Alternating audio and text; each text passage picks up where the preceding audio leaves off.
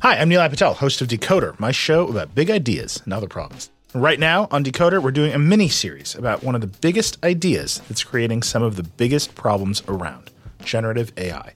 Our series dives deep into some of the most pressing issues surrounding generative AI, with expert Verge reporters covering the cutting-edge frontier of the industry. How could copyright lawsuits completely upend large language models and image generators? How big a problem is AI-generated misinformation for the 2024 election? And what kind of impact are AI chatbots having on human relationships? Decoder's AI series will help you understand what's going on, why, and where it might go from here. Tune in every Monday and Thursday for new episodes of Decoder, wherever you get your podcasts.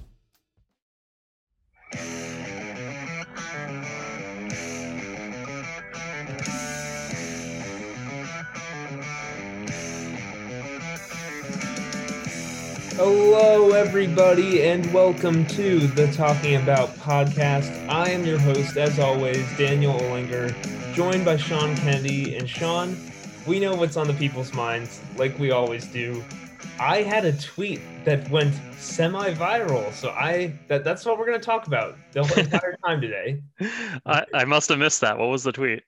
So during the national championship, in which Baylor defeated Gonzaga, that was already, most people thought Gonzaga would win, but not only did Baylor win, Baylor just beat the crap out of them. And basically, the scene in Pocahontas where they say, the tribe says, these white men are dangerous. So yeah. I photoshopped it, said Baylor to Drew Timme and Corey Kispert with, "These white men cannot defend our guards when switched onto them on the perimeter." Okay, yeah, I did see that. I must have saw it prior to it going viral. It has 5,300 likes. I'm serious. I could not believe, I thought it might do well. It's before this, the most tweet I ever had was 200. So nice. But yeah, we both had a good social media week then. I had my Easter tweet about, I'm going to tell my kids that this was the Easter Bunny featuring hip hop. I also got a couple thousand likes on that. So good on Talking About podcast for getting our clout up. Yeah, the people's podcast, as they say. That's right. But in all seriousness, what we have to talk about today is that the Sixers not only won last night against the Celtics, and due to some we'll just say scheduling difficulties, we are recording on a Wednesday instead of a Thursday like usual. So you'll be seeing this week's edition of the Talking About Pod a little earlier in your timelines, but we can tell. I'm going on vacation. So. Okay, I didn't want to reveal about your personal life, man. Yeah, I can. Yeah, I'm driving down to Asheville, North Carolina for a friend's wedding. Nice. So it's my first trip that's not just going to my in-laws or something since the pandemic started. So I'm looking forward to breaking the stir craziness a little bit. And so you readers out there will have fill-in guest columnist for the Bell Ringer. I'm going to miss the 3 games upcoming. And but we'll be back at it next week with this pod, regular scheduled time. What are the chances that Seth finally gets his Bell Ringer the week you're off? I would take that a little personally from Seth. He had to wait till I wasn't analyzing the game closely to finally have his big bell ringer performance. But I'd be a lot of pressure knowing that Sean Kennedy is evaluating you. Maybe he just gets a little nervous. That's true. They read the mentions. We all know this. So I hope he does by the end of the season at least. So if he gets it in the next 3 games, all the better. Yeah, but in all seriousness, we're finally getting to the game that happened last night. The Sixers not only beat the Celtics, they embarrassed them. The final score read 106-96. It might as well have been 166-96 because the Celtics, after that second quarter run, it felt like they never had a chance. I did not feel so. I couldn't watch the game live, but I had it recorded, so I didn't see any, and I made sure to stay off devices, so I didn't see the result until so I got to watch the whole thing without it having it spoiled. And even as the Celtics kind of made a tiny bit of a push in the fourth quarter, I thought they never had a chance. There was no answer for them for Joel Embiid, and it was delightful to see. Yeah, it's the same old story with Sixers Celtics where they don't have any possible way to slow Joel down. Time Lord is their new starting center, but he is not the answer. He's too small up against Joel, and he got into quick foul trouble. He eventually fouled out early in the fourth quarter. I think he played something like 13 minutes before fouling out. They threw Luke Cornett out there, which was very comical. That's a bold strategy, Cotton. I understood the thinking in that, okay, he can stretch the floor, so offensively that should help us. Maybe it draws Joel out and he's not in there to guard the paint and some of our driving lanes open up. So I got it from that perspective, but him trying to guard Joel one-on-one was one of the funniest things I've ever seen on the basketball court. Joel basically, like, it looked like a teen movie where he grabbed Luke Cornett by the collar and shoved him in a locker. That was the level of dominance, with Joel just stuffing the ball through the rim while Cornett basically watched. And then they actually went to Taco Fall, which was, Taco's not a guy that really sees the court that often. And that was like the break glass in case of emergency from Brad Stevens. And yeah, Taco wasn't the answer either. So the glass was broken for no good reason. Yeah. The next emergency, they won't have any recourse. But yeah, so Joel got to the line 20 times, 20 attempts at the free throw line. He scored 35 points, made it look really easy. And once the Celtics stopped their hot shooting from three, which was keeping them in the game early, once that slowed down, it really felt like the Sixers were just cruising the rest of the way. And they literally were. It was never within single digits the entire second half. So just a nice, calm, stress-free victory to complete a season sweep over your biggest rival. Like, doesn't get much better than that. Yeah, I'm someone who really likes Robert Williams, partially because I love the nickname the Time Lord so much. It's fantastic. It's a good one. I mean, he does have some really good passing skills for a big, and he's super athletic, and I think he is going to be good. He was not ready for Joel, just way too foul happy. But yeah, then you look at it again, like they didn't. This is why I understand why they made the Daniel Tice trade, to get under the tax line when they basically looked at their team this year and said, we're gonna have to kind of rebuild. We're gonna have to like restock our deck here, because besides Tatum, Jaylen Brown, and maybe Kemba, like this team, I throw Marcus Smart in there too. This team is not ready to win a title this year, so they have to look forward down the line. But like, there's a reason the Sixers lost in the playoffs to the Celtics last year. A big part was that Ben Simmons was out, but also Daniel Tice isn't a Joel Embiid stopper, but I didn't feel like, oh, Embiid has Tice on him, he's just going to feast right now. Like, Daniel Tice is a good player. Daniel Tice, despite being undersized, is very quick, very smart, knows how to use his physicality, has good timing with his hands. Like, that's a guy where I'm like, I do not see Daniel Tice and Joel. Like, if I'm Joel Embiid and see Daniel Tice on the scouting report, I'm like, okay, well, here's what I have to do. Like, here's how I'm going to score. You see this list of Celtics bigs, and you're just like, oh, I can do whatever I want. Yeah, it's the difference between Joel having certain things that he's going to try and do to be successful, and Joel just saying, I can do whatever I want and be successful. First of all, it's embarrassing whenever a team lets financial constraints get in the way of putting their most successful roster forward. So I just want to get that out of the way before I say that when they made the Tice move to get rid of him, to get under the luxury tax, their calculation in their mind was, we're not a contender this year, so let's save this money. And the only downside, because there's really it's title or nothing. We're not getting the title, so we're not really worried about the on-court implications too much. The downside is, in 2 years, is Jason Tatum going to remember this and not want to re-sign here? Is that going to hurt our standing with our young stars to the point that, this franchise isn't in it to win? And they could, the next 2 years, they could do everything they can to put their best foot forward and show them they are committed to winning, and this won't even cross their mind again. But that is the only potential downside in their mind. So it's definitely hurts them now because they don't have Tice as an option, who, as you said, is a very good player. He, unlike Cornett, he's also a stretch 5, but he can actually hold his own somewhat against Joel. He's a bigger body, and he can actually move laterally. Yeah. So he's a, serviceable option against Embiid defensively. He's obviously not one of the best defensive centers in the league, but he's fine. And then offensively, he gives you that floor spacing ability, and he's a decent passer. So that goes along with the thinking of trying to draw Joel out of the paint. So yeah, then now they just have no option against Joel, and we saw the result on Tuesday night. No, we didn't know. Other things to mention from that game. I mean, Danny Green right now is, ever since we had our weirdness podcast with AU, man, Danny Green has just been on a tear. It feels like every time he's shooting from 3, it's going in. 5-6 from 3 last night. His only other bucket being that bizarre inbounds turnover from the Celtics where Marcus Smart just dropped it right into his lap and he got a layup off of it.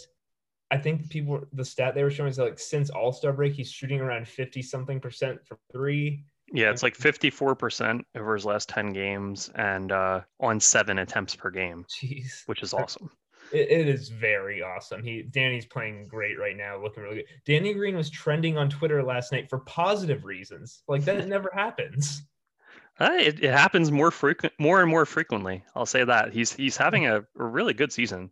I forget who it was on Twitter, but somebody was basically commenting that in the offseason, Danny was viewed as the like throw-in wing that we got just to kind of get rid of Horford's contract, whereas Seth Curry was seen as the big acquisition that would really help the shooting and, do a lot of things offensively for the team.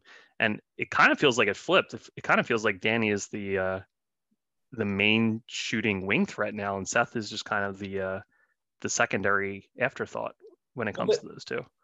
Well, they do a lot of different things because like Danny is, again, prototypical. He will give you threes. He will give you, I've criticized his on-ball defense before, but he still gives you good defense. Like he is very strictly 3-and-D. Seth Curry does a little bit like Seth can attack off the dribble occasionally, or when teams like chase over against him, he's not a bad passer. But then also defensively, Seth is, again, not the worst defender in the world, but not a strength on defense, pretty much due to his size and lack of like elite burst. So they're very different players in that sense. Just wondering off the top of my head, who would you say is, so let's say if you're saying the Sixers' best players this season, Joel's obviously number 1. I would say Tobias is 2. Yeah, Ben's been so awful post All-Star break that I would put Tobias back ahead of him. Yeah. Ben 3. Who would you have 4, Seth or Danny, if it is one of those two? I would say Danny. Yeah, that's kind of my point, is that I think Danny's been more impactful this season, whereas going into the season, everyone, I think, pretty unanimously would have said Seth would have had the more impactful season. Well, sir, you're incorrect because the correct answer was Paul Reed. I thought we meant on court. Are you talking about like in the hearts and minds of Sixers fans? Because that in like whatever per you have to get it to per 48, per 4,800, whatever it has to be. I'm sure Paul leads in that because he definitely leads in coolest blocks per 48. Because oh man, that I love that at the end of the game that he just decided to absolutely smother that one. I can't remember which Celtic player shot it. Someone went in for a layup and Paul Reed recovered, just sent that thing flying out of bounds, and then just kind of like mean mugged him after that. I mean, I'm not going to sit here and tell you that something Paul Reed did isn't amazing. He does lead the team in G League MVPs. So that's exactly. That's another metric you want to look at. Doesn't that mean he technically leads the team in MVP awards total at the moment? He does, yeah. So I don't know. I can't argue with you then. B-Ball Paul, friend of Liberty Ballers. Yeah. We'll quickly plug that. If you haven't listened to the Gastro Blues pod yet, they had B-Ball Paul himself on for an interview, which was fantastic to hear. So make sure you all go check that out right away. Get all your Paul Reed content there on the Liberty Ballers podcast network. I love Paul Reed so much, man. I like all our rookies so much. Like even if they're not, because especially it helps that the team's so good that we don't have to like worry about like, oh, why aren't they getting better or why aren't they seeing more playing time? Because there's none of that like where they need to be good right now. Yeah, but it certainly helps that they're not 500 and we're all angry at Maxey for not playing better or something. Yeah, the fact that they're in first and the rookies can just kind of like fill in, and every once in a while they have a good game and you're like, oh, that was fun, but it doesn't really matter on a night to night basis. Mm-hmm. It certainly helps. Yeah. Yeah, I still love Isaiah Joe, and he's not a rookie, but new to the Sixers. Rajon Tucker during that one. So when the Grizzlies beat down the Sixers earlier this week, like that was a very just upsetting game. I felt like the Sixers came out completely unready and just were not into it from the start. Grayson Allen made a ton of threes, and that was basically it. The Sixers bench almost got back into the game, and one was just, man, Rajon Tucker can get up. That dude has some springs in his feet. I have Rajon Tucker thoughts, which I'm going to share in my Fast Five new segment that we're doing later. Ooh. So, yes. Yes, we are going to be trying out some new segments, one from each of us later in this pod. Actually, is that something we want to do right now? Do you just want to go straight into that? Yeah, we can do that. So, yeah, debuting. This is, if you guys do not know, Sean's handle on Twitter is at Philly Fast Break. So, Sean each week is now going to have, Sean's Fast Five. Is that what we're calling it? Yeah, sure. It's, in honor of the late great Paul Walker. Also, we can call it the Fast Five. Yeah, so it's just going to be 5 quick little stats or observations or whatever you want to term them. But yeah, one of them was Rajon Tucker, and I included in my game recap. It looked like he had flubber attached to the bottom of his shoes. How dated is it? Do you understand when I'm talking about the basketball flubber connection? Do you get the reference, or is that too early? I'm sorry, I do not, but I did find it funny. It was kind of one of those, like, I assumed it was funny, so I laughed along. Okay. Well, yeah, it was the 97 Robin Williams flubber movie. They have a whole scene where he basically rubs trace amounts of flubber on the basketball team, like on their shoes, and shakes their hand and gets it on their hands. So they were the team that like never won a game, and suddenly they're bouncing all over the gym and dunking on people. But yeah, Rajon Tucker looks like that. I looked up some of his past exploits. He has a 48-inch vertical. Jeez. That just jumps off the page at you if you read 48-inch vertical. In 2015, he was in the high school dunk contest. He came in second. Derek Jones Jr. came in first. No shame there. Third place, so Rajon Tucker beat this person, which I know Sixers fans will love. Third place was Donovan Mitchell. So Rajon Tucker, better dunker than Donovan Mitchell. Take that, Jazz. We have another one on you. Print the shirts. Yes, exactly. So that was one. Another one, Dwight Howard, good some games, makes you shake your head a lot in some other games. Had a goaltend over the weekend. I just had to know, how often does Dwight Howard goaltend? He's actually second in the league in goaltends right now. He's tied with Mitchell Robinson with 10. James Wiseman leads the league with 11 goaltends. So Dwight Howard, second in goaltend. That list makes so much sense. It does. Like, just intuitively, if you asked me like to guess, I would have gone with like those three. Yeah, and Wiseman's played like 18 fewer games than Howard, and so the fact that he's one ahead of Dwight, I can't say I've watched a lot of Golden State, but I imagine Golden State fans are very frustrated with. I watched Warriors Bucks this morning to catch up on some stuff. The Warriors look a lot better whenever Wiseman's not on the court, and he is a rookie. He just turned 20. Definitely not saying he's done. I also tweeted out today what my first two like all rookie teams would be. He was not in my top 12. I think he might be good one day. I just don't. It's not a Warriors podcast, so it's tough with young big men. Young big men, the school of thought is that big men take longer to adjust to the NBA game than guards do. So it's not unexpected. Imagine just being some random NBA fan, for some reason checking out a Sixers podcast, and now in back-to-back weeks, I've gone after DeAndre Ayton and James Wiseman. I am attacking young bigs who are not producing. You're coming for them. Exactly. All right, so that was number 2.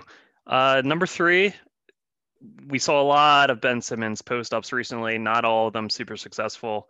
I just wanted to check where the Sixers are. They are leading the league in most post-up possessions at almost 11 per game, 10.9 per game. So that's not unexpected. And of course, in large part, thanks to Joel and also Tobias, I would say, they're 4th best in points per possession on post-ups at 1.03. That doesn't really look great when you're thinking about points per possession in general, but you got to think the post-ups are happening when the half court has bogged down. You don't really have a better option. So that's still pretty good offense, I would say. It's acceptable. It's definitely not bad, I would think. Right. All right, that's 3. 4, Sixers are awesome in the clutch this year. They're leading the league in winning percentage in clutch games. They're 20-6 in such games. So best in the league in clutch. I think that kind of speaks to Tobias.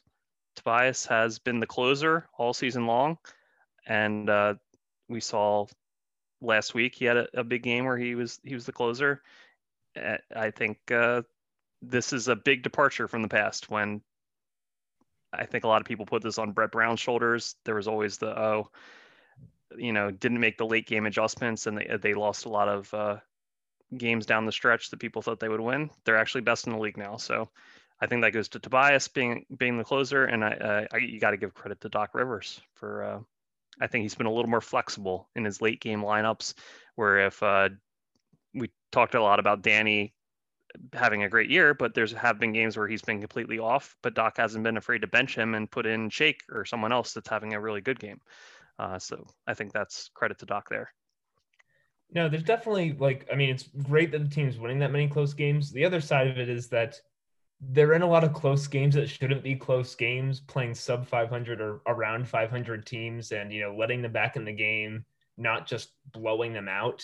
Where it's like I remember correctly, I don't think the prime Golden State Warriors had incredible clutch records, but that's partially because they almost were never in clutch games. They were basically just killing everyone, which is kind of preferable, but it is still nice to see that, like you said, I can't believe we're at the point of both Joel and Tobias where Joel drive, he'll take one dribble to his right and fade for a 17-footer on the baseline. I think, oh, that's going in. Or Tobias will back someone down for 8 seconds, turn over his shoulder, fading at some weird angle. And again, I think when it leaves his hand, that's probably going in. It's just amazing. That's where we're at right now. They're truly the masters of the mid-range, and I feel great about it. Yeah, you're right. You just feel so confident when those shots go up. It's a nice feeling. All right. So number 5, just Joel's free throws in general. It came to mind because of that amazing post-game interview he had with Reggie Miller, where Reggie was trying to compliment him for going 16 for 20 from the line. Mm-hmm. And Joel was just immediately like, oh, that's not good. I got to shoot 90%. I'm pissed. I love that. I love, also, I wanted to note that my wife, who was watching the game with me, not a huge Joel person, doesn't like his braggadocious stuff that really turns her off, but absolutely loved his comment about free throw shooting. She's very much you got to make your free throws, and if you don't make your free throws, then what good are you on a basketball court kind of mentality, one of those people. Well, you should just tell her about Andre Drummond then, and then she can bond with Joel Embiid over a mutual dislike of Drummond. I'm sure if she knew Andre Drummond and his game, she would absolutely hate him. So, but yeah, that was great. And then the Stat Muse stat came up on Twitter that Embiid at 11.8 free throws per game is only behind Shaq and Wilt in NBA history for free throws per game in a season. So that's pretty incredible. It's nice to have your star player get such hyper efficient offense like that. It's makes it a lot easier to have success on the offensive end. So good for Joel, striving for better, but what he's doing right now is pretty awesome too.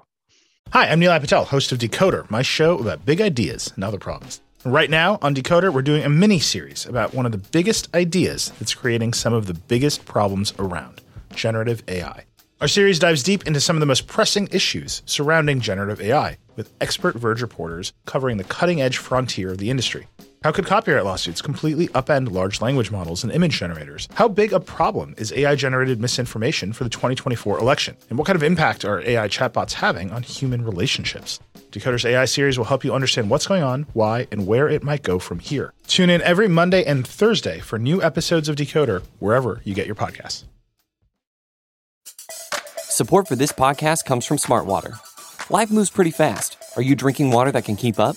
Smartwater Alkaline has everything you need to stay hydrated, no matter where your day takes you. Whether you're pitching a tent or your next big idea, Smartwater Alkaline can help you perform your best. It delivers a pure, crisp taste that makes it the perfect chaser after a big workout. Elevate how you hydrate and pick up a Smartwater Alkaline today.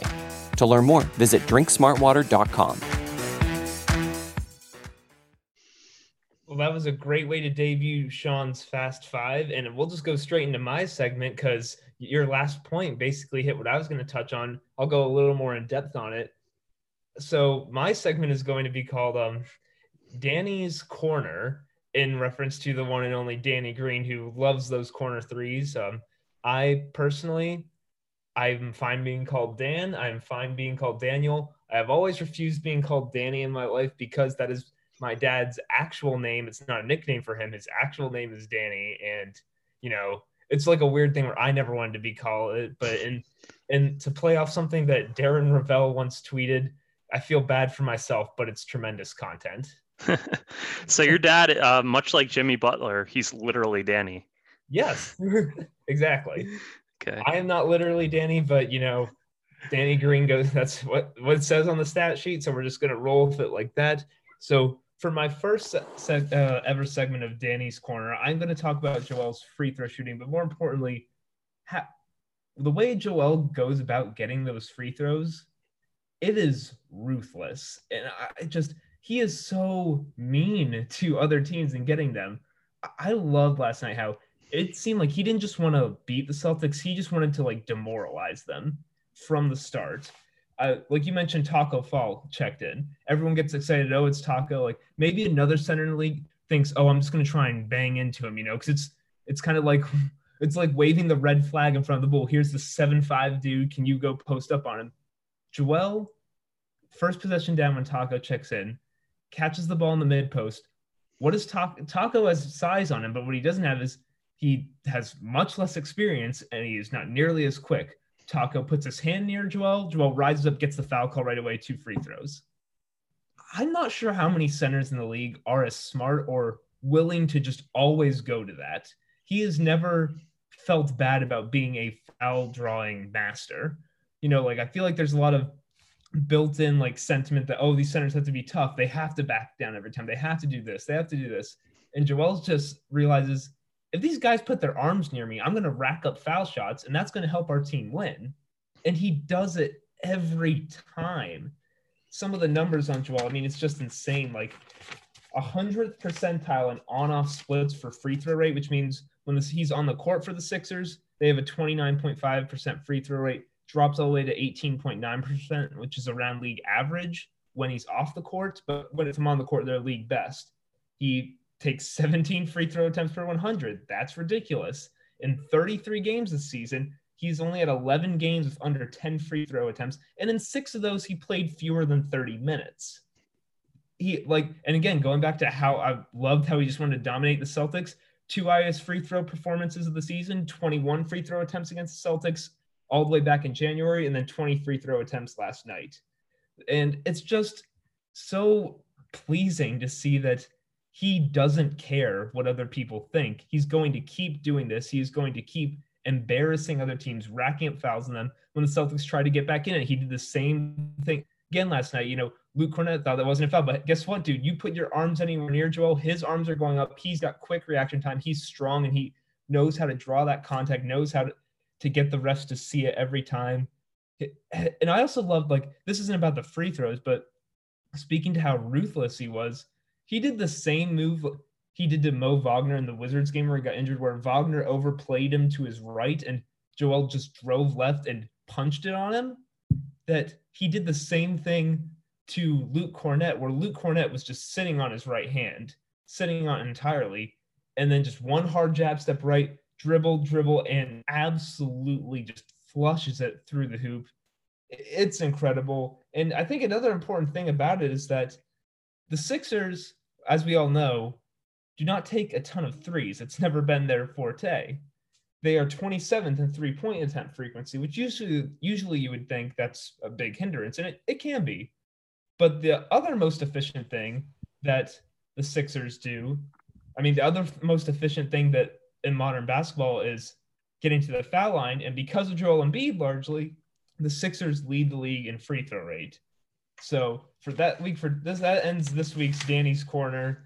Joel Embiid is a ruthless foul drawing monster who will do the same move over and over again. He does not care what the other teams think, about how opponents think it's cheap, about how predictable it gets. He will do it every time until they figure it out, and no one can figure it out right now, and I love it.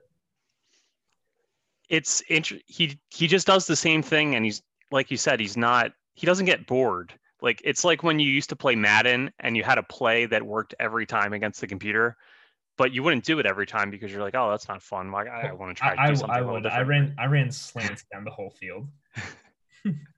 Okay, so no wonder you appreciate Joel's propensity to go the same thing every time. Find an answer, man. Yeah.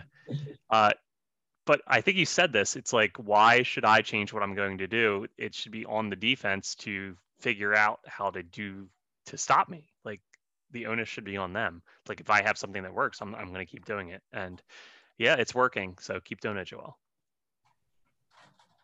So let's see. What else can we touch on here? The Sixers later this week, they will play the Pelicans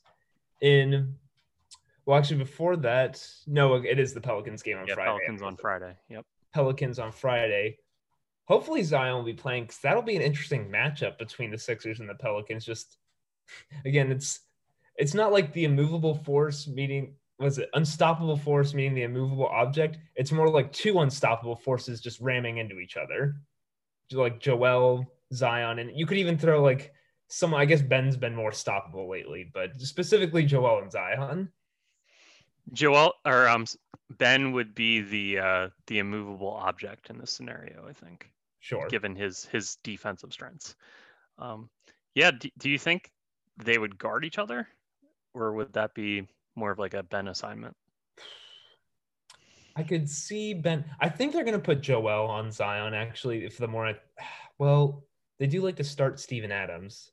So I guess it will be Ben on Zion. I mean, the other option then would also be Toby, because Toby's really strong, but you do need someone who's explosive to hang with Zion. Not just like stay in front of him. It's just like, because it doesn't matter if Zion gets around you. If he can just get up quicker than you, you're done.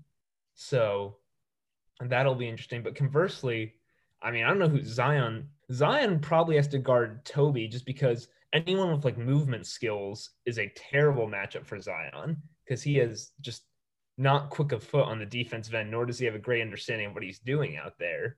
So, like, I could see Ben just blowing by him if they set a few ball screens, whereas at least Toby, he knows, like, this dude's just going to try and post me up, and I at least, like, can make that point of contact pretty easily.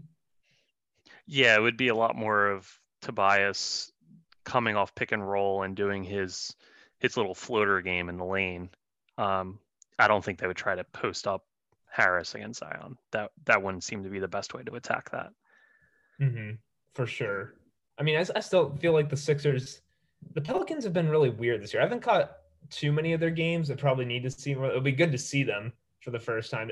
Although obviously it didn't happen last year. I remember that I used to love whenever the Sixers would play the Pelicans, because Joel Embiid is long kind of owned Anthony Davis in their one-on-one matchups. So that was always a pleasant sight. I mean, Steven Adams, I think Joel should be able to. I mean, it does present some problems that he's strong enough to hang with him. They've also been playing Jackson Hayes more recently, who's a talented young player, started to put some things together, but don't know if Jackson would remind me of like Mike. I could definitely see Joel Embiid getting someone like Jackson Hayes in foul trouble pretty quickly. Yeah, for sure. That would be like a pump fake, and Hayes would bite, and Joel would just already start walking to the free throw line before the whistle even blew. It'll definitely be an interesting game, because the Pelicans, I don't have the stats in front of me right now, but in the past month or so, they've been first in offense, dead last or so in defense. So it'll be wild. Yeah, and they're a young team, so that's kind of to be expected.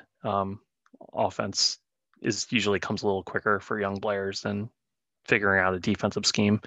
I feel bad for Nova guy Josh Hart, who's now out for the season with a thumb injury. He had really been playing well. And I guess we'll see if Brandon Ingram's able to suit up Friday. He's he missed his last game. He's questionable to play tonight against Brooklyn. So who knows if he'll be back on the court by Friday or not. But yeah, Zion did play in their last game, so I'd expect him to definitely be out there on Friday, which it'll be fun to get to see him. He's playing like everyone thought he could. It looks tremendous, and I'm curious to see how the Sixers go about devising a strategy for slowing him down. I'm trying to think now. One interesting thing in the game is we're so used to Matisse doing just incredible things on the defensive end of the floor when he checks in. I don't know what he does against the Pelicans necessarily, because he obviously is way too wiry to guard someone like Zion. But the Pelicans guards are not really, I mean, like Lonzo's been shooting better from three this year, but I still think he's more of a catch and shoot guy than a off the dribble shooter. Eric Bledsoe, you're usually very welcome to let him shoot. Like, could you play Matisse on Brandon Ingram, or is there like, does Ingram present limits like how tall he is with a long wingspan that Matisse can still bother him like that? It's just interesting because Matisse is such an important weapon for the Sixers on the defensive end.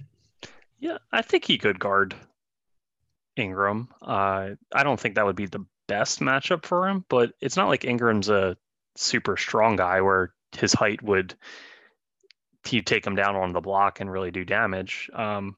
I think Matisse could hold his own in the strength department. But yeah, you're right that Brandon is a very long person, and shooting, he might be able to shoot over Matisse a little bit easier than most guys can. But I think the chase down blocks from behind that Matisse does, that would probably still be able to get those, just because the angle from coming from behind like that, I think he could get it on the way up on Ingram's release point.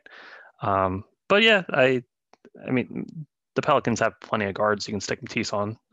Alexander Walker, Kira Lewis, a lot of those smaller guards that Matisse might be an option to have on them too.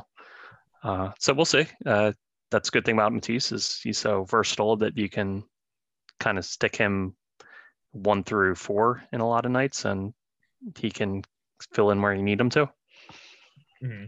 Sticking Matisse on rookies is just straight up mean. Like, I think it was the Cavs game that the Sixers won where like Broderick Thomas, I think, checked in, and like first play of the game, he tried to shoot for his first play and he tried to shoot a 3, and Matisse just jumped from like the free throw line and blocked it.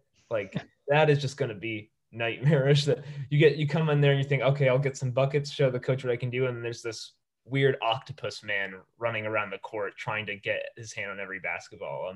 One thing I just thought of, it'll be like a little interesting micro thing to watch in the Pelicans game.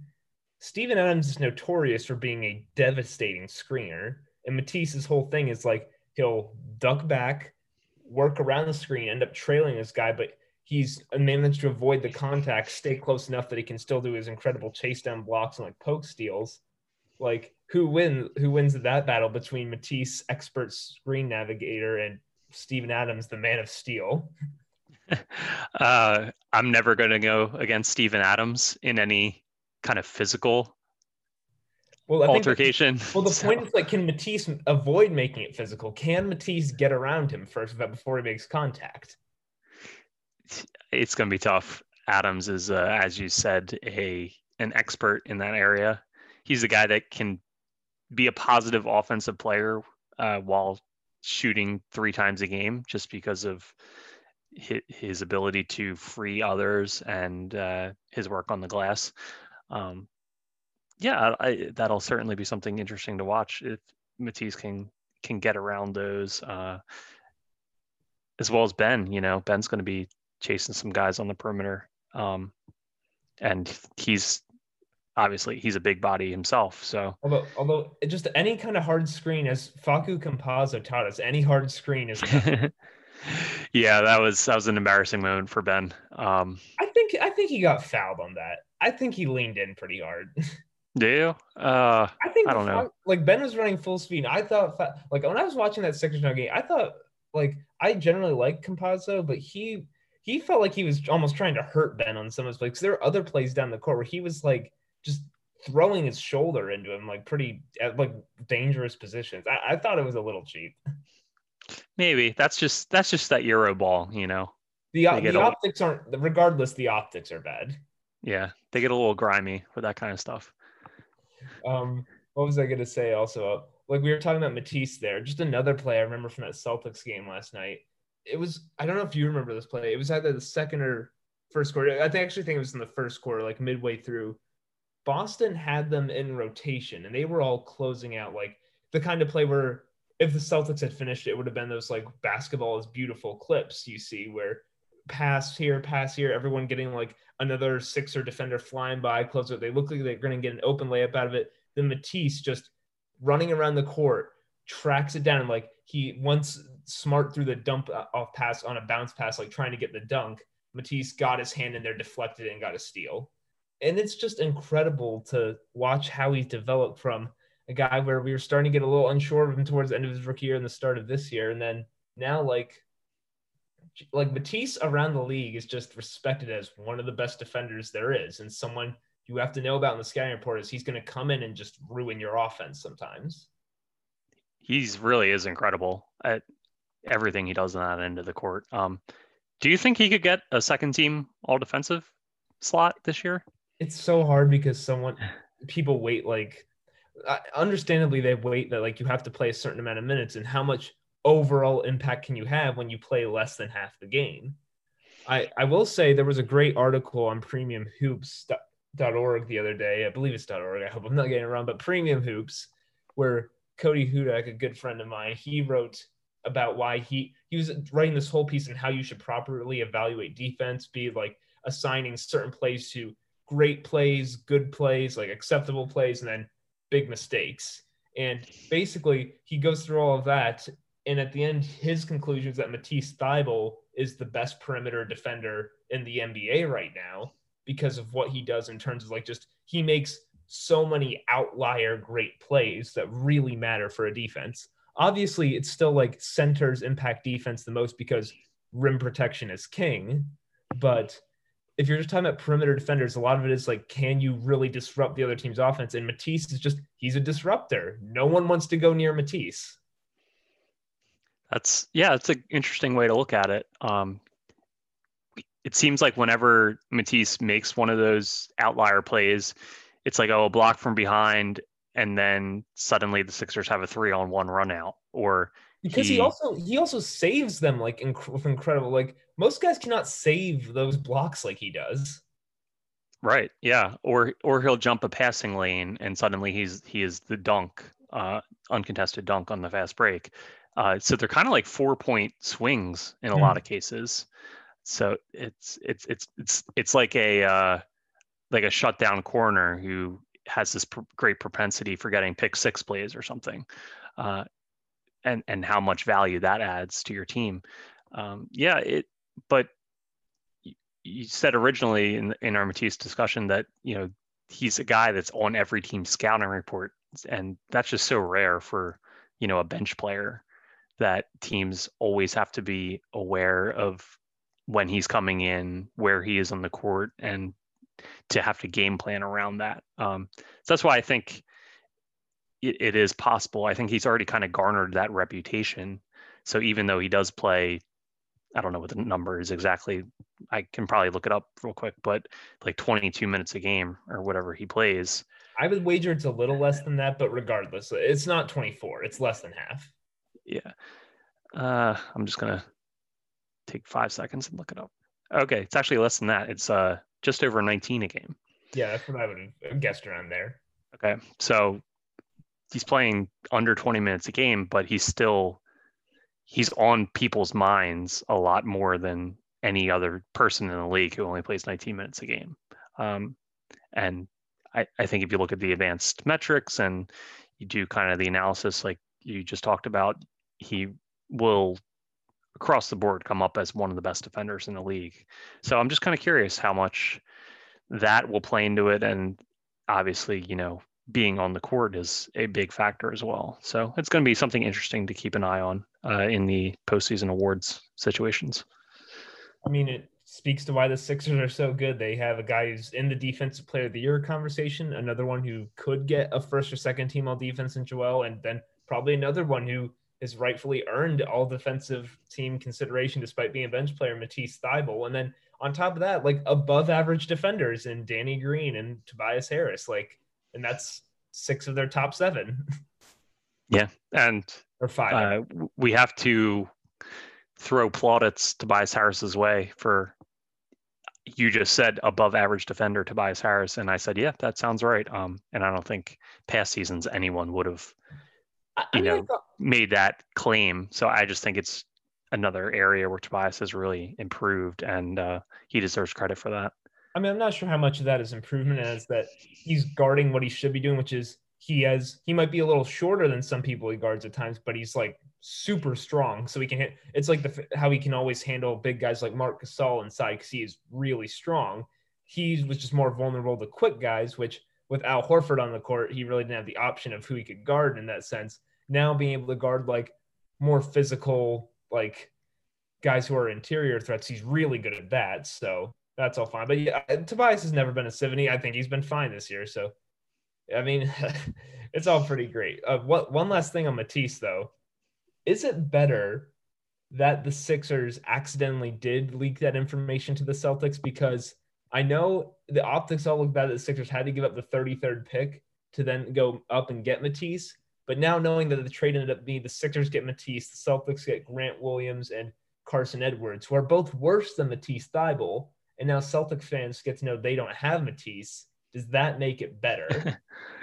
So you're saying it's better because Boston fans have this knowledge that they were in on Matisse and didn't get him, whereas if that hadn't happened, they would have just been like, oh, we took someone at 20 and someone that fell later, it ended up being a better player, but who knows if the team was even in on him. Is that what you're saying? Something like that, but it could also be that Boston fans, they love knowing that they outsmarted another team. They thought they did to the Sixers again that night, but even if they did, it really didn't work out for them because, I mean, sure, maybe the Sixers could have picked someone else besides Carson Edwards at 33 who would have helped them, but like the Celtics ended up with a guy who, I think Grant Williams is good, but he's not as good as Matisse. He's so far just a bench big you can occasionally throw in there. Carson Edwards has just not gotten to it yet. And Matisse is, like you're saying, already deserving of all defense considerations in his second year. And that's the guy the Sixers got instead of the Celtics. Yeah, I'm still going to say that it wasn't a good thing that that got telegraphed. Well, I think it would have been better if they just took Matisse at 24 and still kept the second round pick. Well, I don't think it's a bad thing. I think it's just a neutral thing. We'll just go neutral. Okay. All right. It's been upgraded to neutral in your mind. Yeah. I think Matisse turning out to be as good as he's been just makes up for the fact that it was a really stupid thing to happen. Yeah, it's like that's an acceptable mistake now. Acceptable. Because they still got a net positive for their team. All right. I'm not going to agree with you on this one, but it's like I do agree that Matisse is a great player, and I love having him on the team. It's a galaxy brain take. I'm just trying to figure out more ways we can, like, there are just tally up all the things in which the Sixers have now bested the Celtics. We have enough. They swept the season series. Boston is under 500. There's all these Brad Stevens going back to college rumors. There's enough things tilting the Sixers' way in this rivalry right now. I don't think we need to relitigate the fact that telegraphing your pick in the draft is dumb. Oh, man. Well, Sean, I think that's going to wrap it up for us this week. Hope you have a safe drive down to North Carolina, man, and a good break. And yeah, it was good talking to you again this week.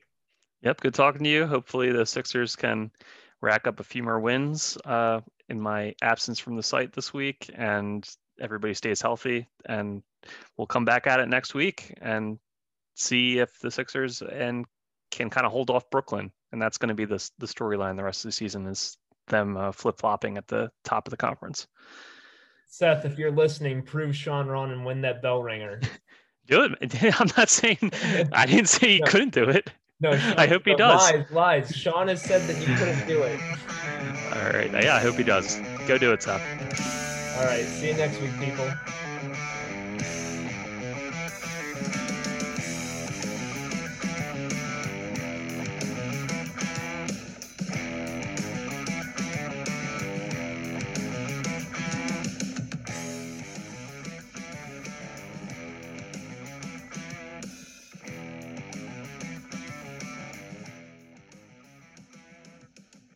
Hi, I'm Nilay Patel, host of Decoder, my show about big ideas and other problems. Right now on Decoder, we're doing a mini-series about one of the biggest ideas that's creating some of the biggest problems around, generative AI.